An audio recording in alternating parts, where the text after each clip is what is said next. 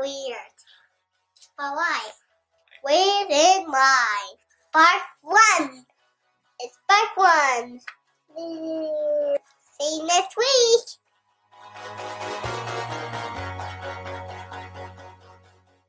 All right, welcome to church today.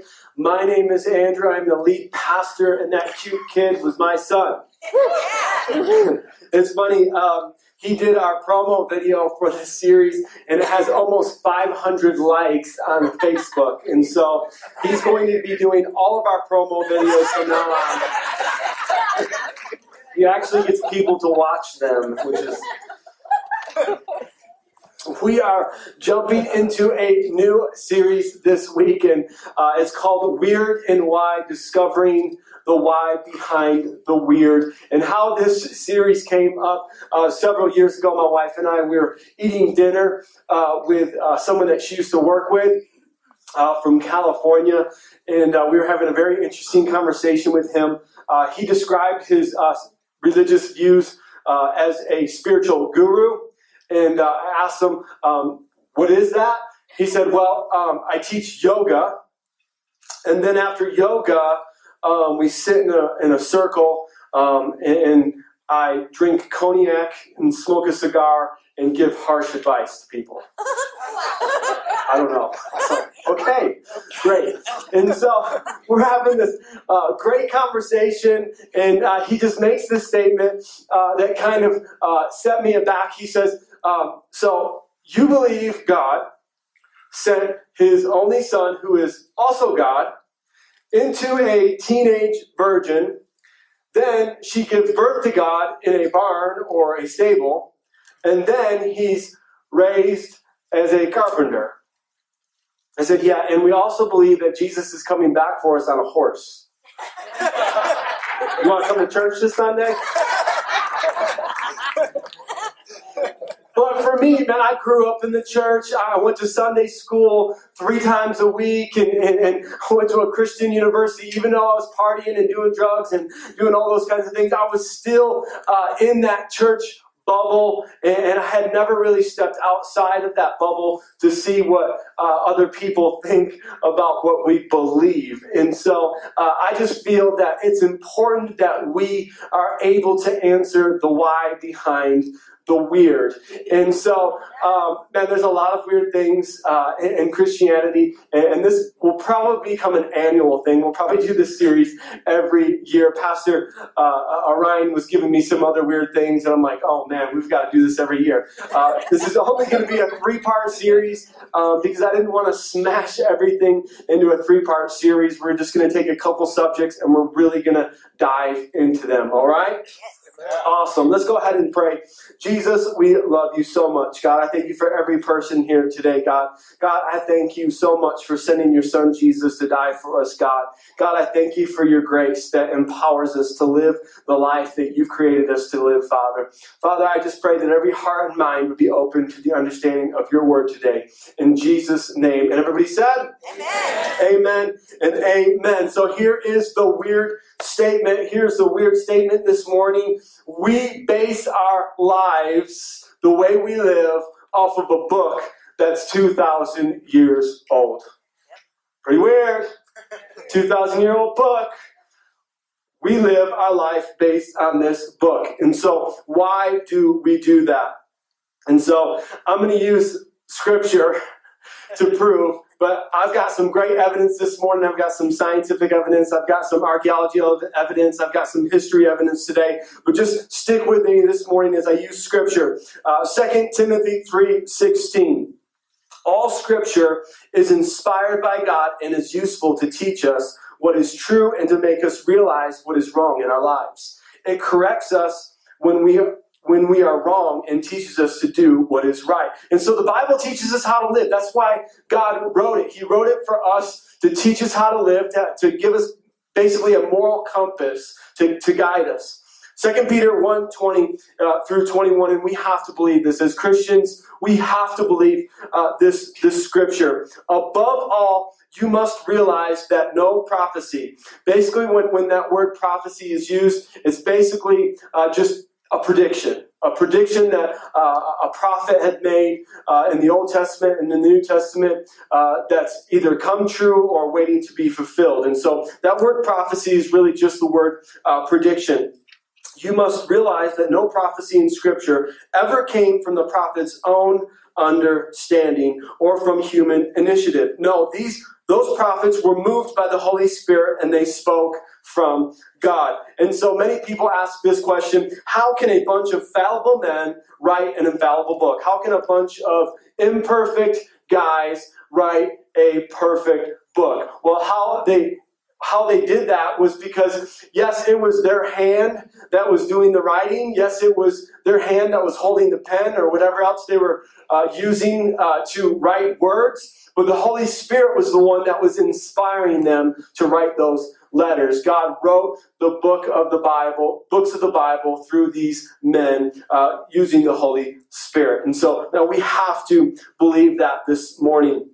And so, all right, let's get into some evidence. Let's get into some hardcore evidence this morning why this 2,000-year-old book is perfect and was written for us today. Evidence. Think about this for a moment. The Bible is written by 40 different authors and has 66 books. Can you imagine? And it was written over a 2,000-year period. Can you imagine getting 40 authors to write anything that makes sense together? Could you imagine, and especially over a 2,000-year time period?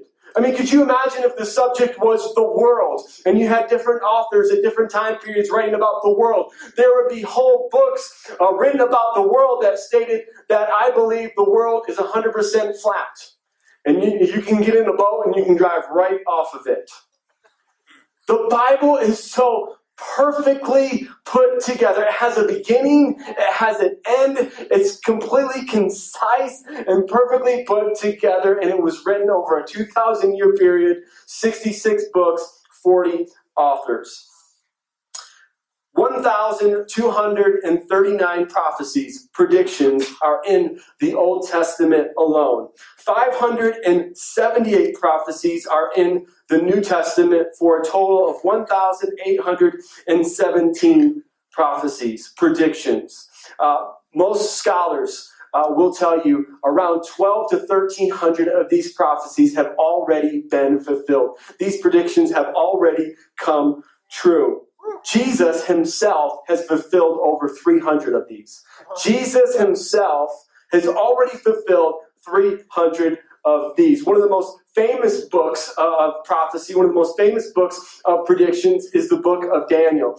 Because Daniel predicted famines. Daniel predicted wars. Daniel predicted whole kingdoms in the year that they would be destroyed. And one of the people in history that has been very interested in the book of Daniel is a guy by the name of Sir Isaac Newton. Maybe you guys have heard of him. One of our greatest minds of all time. Let me tell you a couple things that he discovered. He was one of our greatest physicists and mathematicians of all time. He came up with 3 laws of motion, law of gravity, and the mathematics of calculus. And so those of you that hate calculus, you can blame Sir Isaac Newton for that because he came up with that math. So this guy is a brilliant mind. But one of the things that he was drawn to was the book of Daniel because of all of the predictions and because all of the dates and the years and the time that it is in the book of Daniel. And you can actually go and Google this and you can look up his research, Isaac Newton's research on the book of Daniel. But after he got done picking apart the book of Daniel, studying it with his math brain, this is the statement that he makes about the book of Daniel. He says, there is no historical record so complete and none so concise and comprehensive as that given by Daniel. No single writer has related so many circumstances in such an exact order of time as Daniel foretold them. He, even in prophecy, even in his prediction, is more perfect than any single historical account, Greek, Roman, or Jewish, This is Sir Isaac Newton stating this, a guy who is a mathematician, stating that, man, this book is better than a history book. It is more concise and more accurate than someone recording history.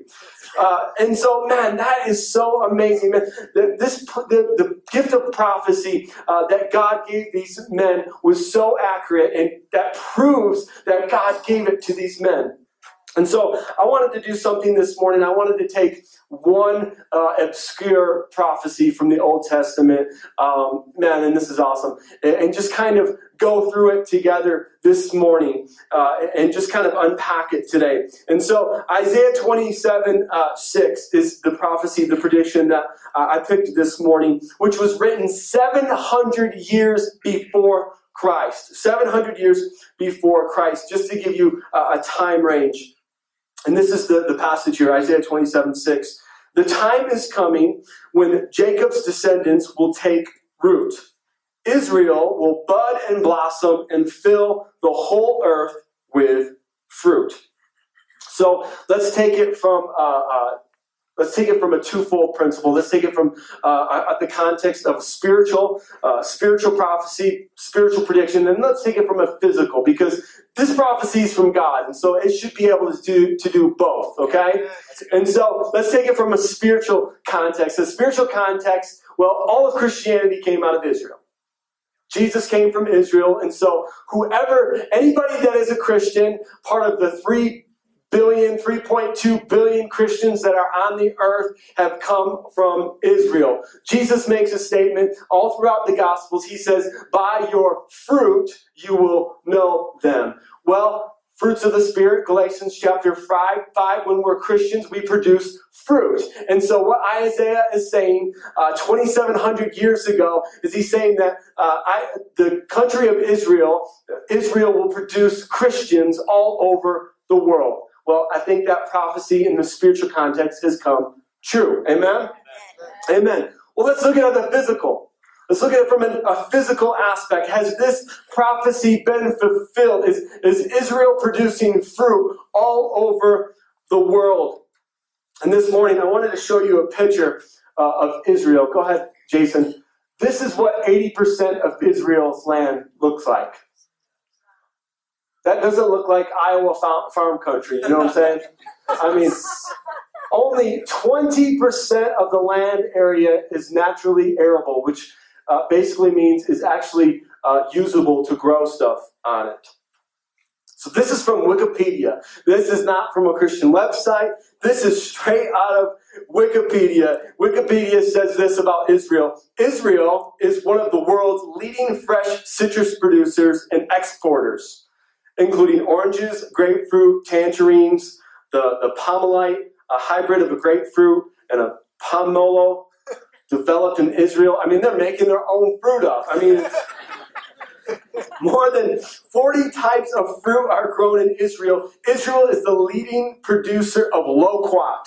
Whatever a loquat is, they lead in it, which is awesome. I mean, those stats are awesome, but it gets even better. It gets even better. In 1973, two Israeli scientists, I'm not going to say their name because it's hard, developed a variety of tomato with slower ripening than ordinary tomatoes in a hot climate. Their research led to the development of the world's first long shelf life commercial tomato.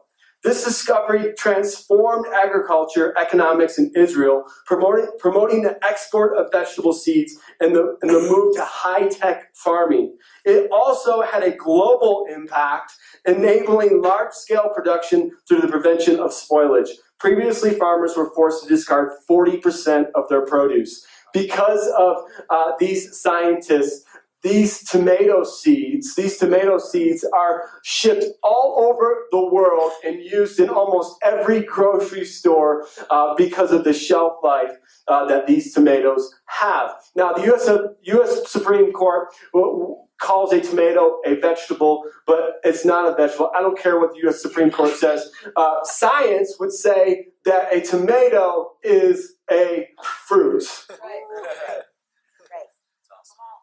So not only has this obscure prophecy, this prediction by the prophet Isaiah come true in a spiritual context, it's also come true in a physical context. All right, let's talk about some archaeology evidence this morning. And I got a couple pictures for us this morning. If you can put up the first picture. This is Capernaum.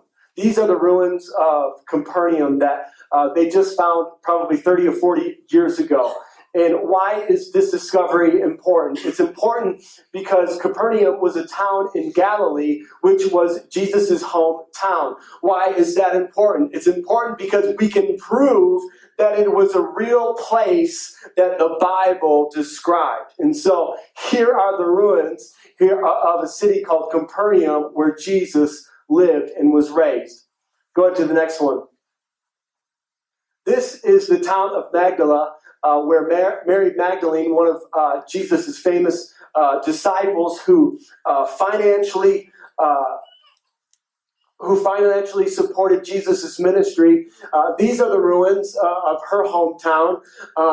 And why this is important is because they can trace back this time period of when Jesus lived, when this woman named Mary Magdalene lived, to these places. And that's why it's important, is because these weren't fictional places that the Bible is making up. This is a real place. We have evidence of these places. And go ahead and flip to the last one. This is my favorite one. This is the southern gate where King David lived and fought Goliath. This right here is basically, this architecture is specific to King David and King Solomon. They were the only ones that had these double gates into their palaces.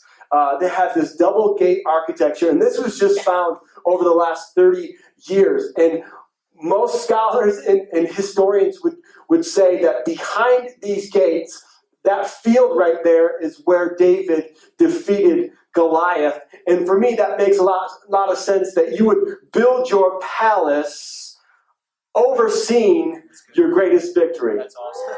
Right? That David could come out every day on his porch and look over that field and be reminded of his greatest victory over Goliath. And so there are the ruins. And so those are the facts. Guys, these are real places, and they can, using archaeology, they can pinpoint the time when King David and King Solomon lived according to these artifacts. Let's look at Dr. Nelson Glueck. He is one of the greatest modern authorities on Israel archaeology. And this is what he says. No archaeological discovery has ever controverted a biblical reference. That's a pretty strong stance on the Bible. Scores of archaeological findings have been made which confirm in clear outline or in exact detail historical statements in the Bible. And by the same token, proper evaluation of biblical descriptions has often led to amazing discoveries. So basically what he's saying is if we just read this book, we're going to discover a lot of great things. Yes.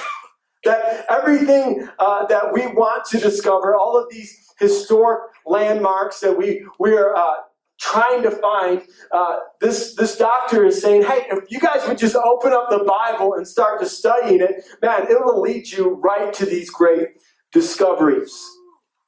All right, so let's go to science. What does science say about the Bible? Another striking evidence of divine inspiration is found in the fact that many of the principles of modern science were recorded as facts of nature in the Bible long before science confirmed them experimentally. And I'm just going to go through a few of these this morning.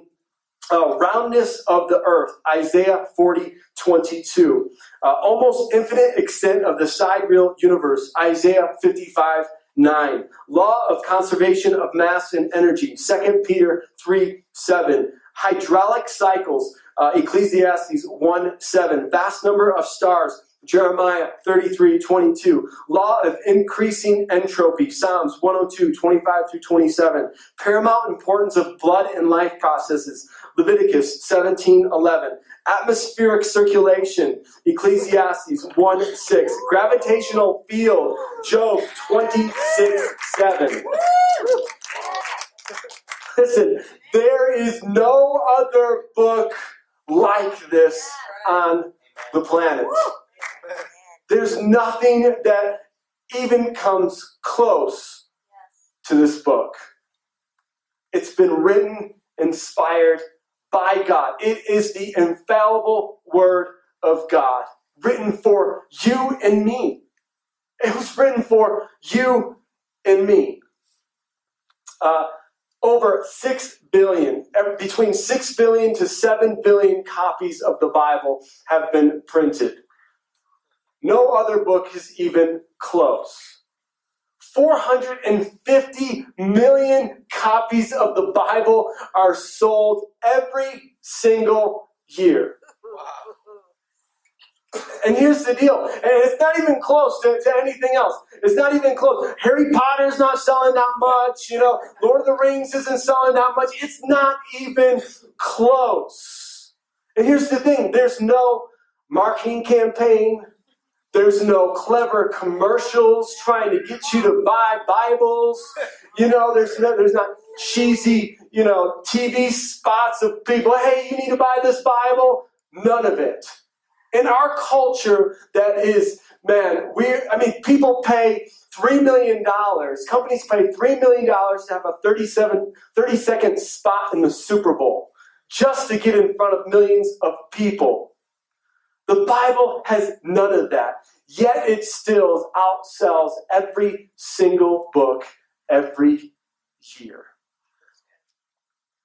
In China, they have this book called The Little Red Book, sayings of Chairman Mao, and they would like to say that it competes with the Bible. The facts of how many have been printed and sold are the range is so big. It's from 900 million to 6 billion, is which they're stating. That is a huge range of 5 billion. But anyway, in China, by law, you have to have a little red book in your home. By law, every household has to have a little red book. And guess what? The Chinese government checks. They will check your house randomly. And if you don't have a little red book, they penalize you. They penalize you. Never in history has the Bible ever been demand that you buy one, demand that you have one. Yet it still is the number one book in the world. The thing about China is the Bible for a really long time was illegal.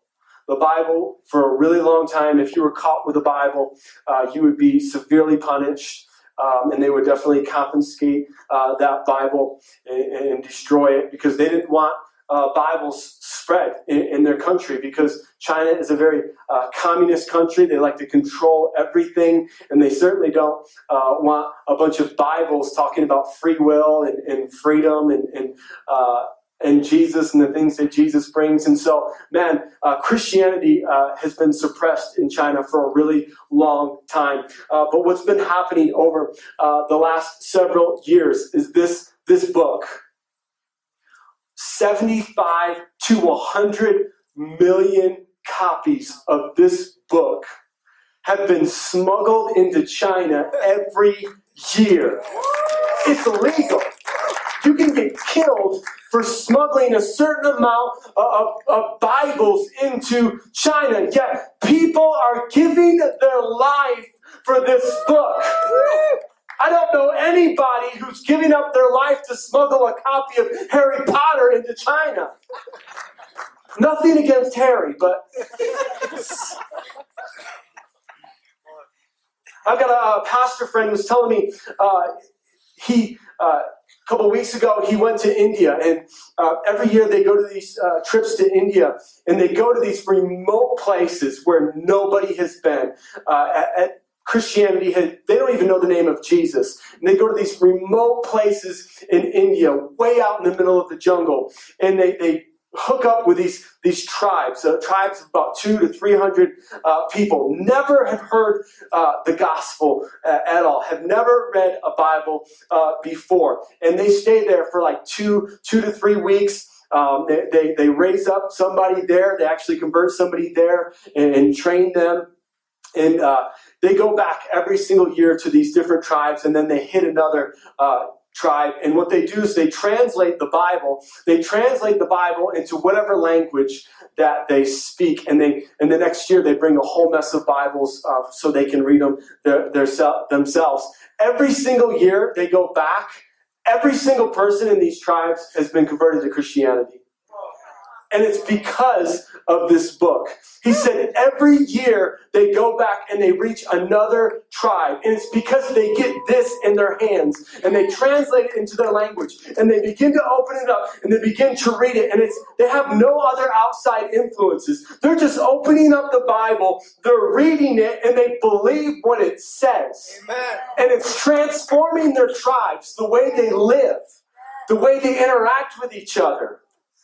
And he says they're building churches. These tribes are building churches, and a local pastor in these tribes, these tribes that have never seen a white person. He said he got up there for the first time to speak, and he said, "Welcome, thanks for having me." And everybody started to laugh. And he looks over at the translator, and he's like, "What's going on?" He's like, "They've never heard a white guy speak before." So they think you're hilarious. There's nothing like this book that cuts through cultural barriers. It's because it is the living book of God. It is the infallible word. It's the only book on the planet where people will die smuggling into places that are illegal. And this is what's happened to China. This is what's happened to China over the last couple of years. The Chinese government has gotten together and they're like, "No, we can't stop this thing. We can't stop people from bringing the Bible in." This last year, they've had 100 million Bibles smuggled in. And so what they've decided to do over the last couple of years is like, we can't stop this movement of God. We can't stop this movement of people demanding the Word of God. Because that's why the Bible is being smuggled in there. It's because the Chinese people, they're hungry. Not for the little red book. They're hungry for the Word of God. They're hungry for something that will actually transform their lives, that will actually give them nourishment, that can actually teach them how to live. And so over the last couple of years, the Chinese government has made Bibles legal. Come on. Bibles are now legal in China. But now they've restricted how many can come in. Because they're like, "No, we can't. If we keep this thing illegal, they're just going to keep bringing them in." And so finally they said, "Okay, Bibles are legal. You can only bring in 50 million copies." 50 million copies. And you can have a Bible now in China. And you can read it in the open public and not get punished. Come on, that is God. A place that says we don't want God in our country. A place that is so restrictive. A communist country that doesn't even allow churches in the open. Their underground church is growing faster than any church in the whole world. You can't stop the Word of God. Where's my Bible? You can't stop the Word of God. It's because it's powerful. People will die for this thing. And here in America, man, we take that. We don't take it as serious as other people do. Did you know 88% of people in America have at least one Bible in their home? 88%. And the majority of people in America have up to 4 Bibles in their homes. 4 Bibles. People are dying for this thing. But we have 4 sitting on the shelves collecting dust. This is the infallible Word of God. I love this passage here in Mark 15:31. The heaven and the earth shall pass away. And this is Jesus speaking. He says, "But my words shall never pass away." man, when we leave this earth, when we pass away, guess what? This book will still be doing work. This book will still be transforming lives and changing people, teaching people how to live, saving whole villages. Come on, this is the living Word of God. Man, let's take advantage of what God has given us. This country that was founded on, our country was founded on worshiping God freely. People sacrificed their lives. People decided to give up everything to come to this new world. To do what? To be able to worship God freely. Man, we are a blessed nation that we can have 4 or 5 different translations sitting on our shelves. Yet many of us disregard it. Many of us say, I'm too busy. I've got 3 shows recorded on my DVR, I'll get to my Bible reading later. Guys, we need to start making this a priority in our lives. Even for 10, 15 minutes a day, this book will transform our lives. It is the infallible book of God. Science has proved it. History has proved it. These predictions that these Old Testament prophets and New Testament prophets have spoken are true. This is the infallible Word of God. A bunch of imperfect guys wrote a perfect book through the inspiration of the Holy Spirit. I just want to encourage you guys. Understand what we have at our disposal. That we have the greatest gift. We have the greatest tool. God left us with an incredible handbook, an incredible compass to lead our lives. Let's not disregard it. Come on, let's make it a priority in our days. Amen? Amen. Amen. Let's just go ahead and bow our heads and close our eyes this morning. Man, as this is really the most important part of our service this morning, as we respond to what God has been speaking to us over the last 30 minutes. Maybe this morning you'd say, you know what, I've never said yes to Jesus. Or maybe you've drifted away from God and life has just kind of consumed you. And today's the day that you want to say yes to Jesus. Today's the day that you want everything to change. Man, if that's you this morning, I just ask that you just slip of a hand, all eyes closed, nobody's looking around, just slip of a hand real quick. I just want to pray with you. Yes. Yes. Thank you, Jesus. Yes, you can put your hands down. Thank you, God. Yes, thank you. I would just ask that everyone here this morning, as we would repeat this prayer, helping those making the greatest decision of their life today. Dear Jesus, I thank you for dying on the cross, for all of my sin. And I ask this morning that you would come into my life.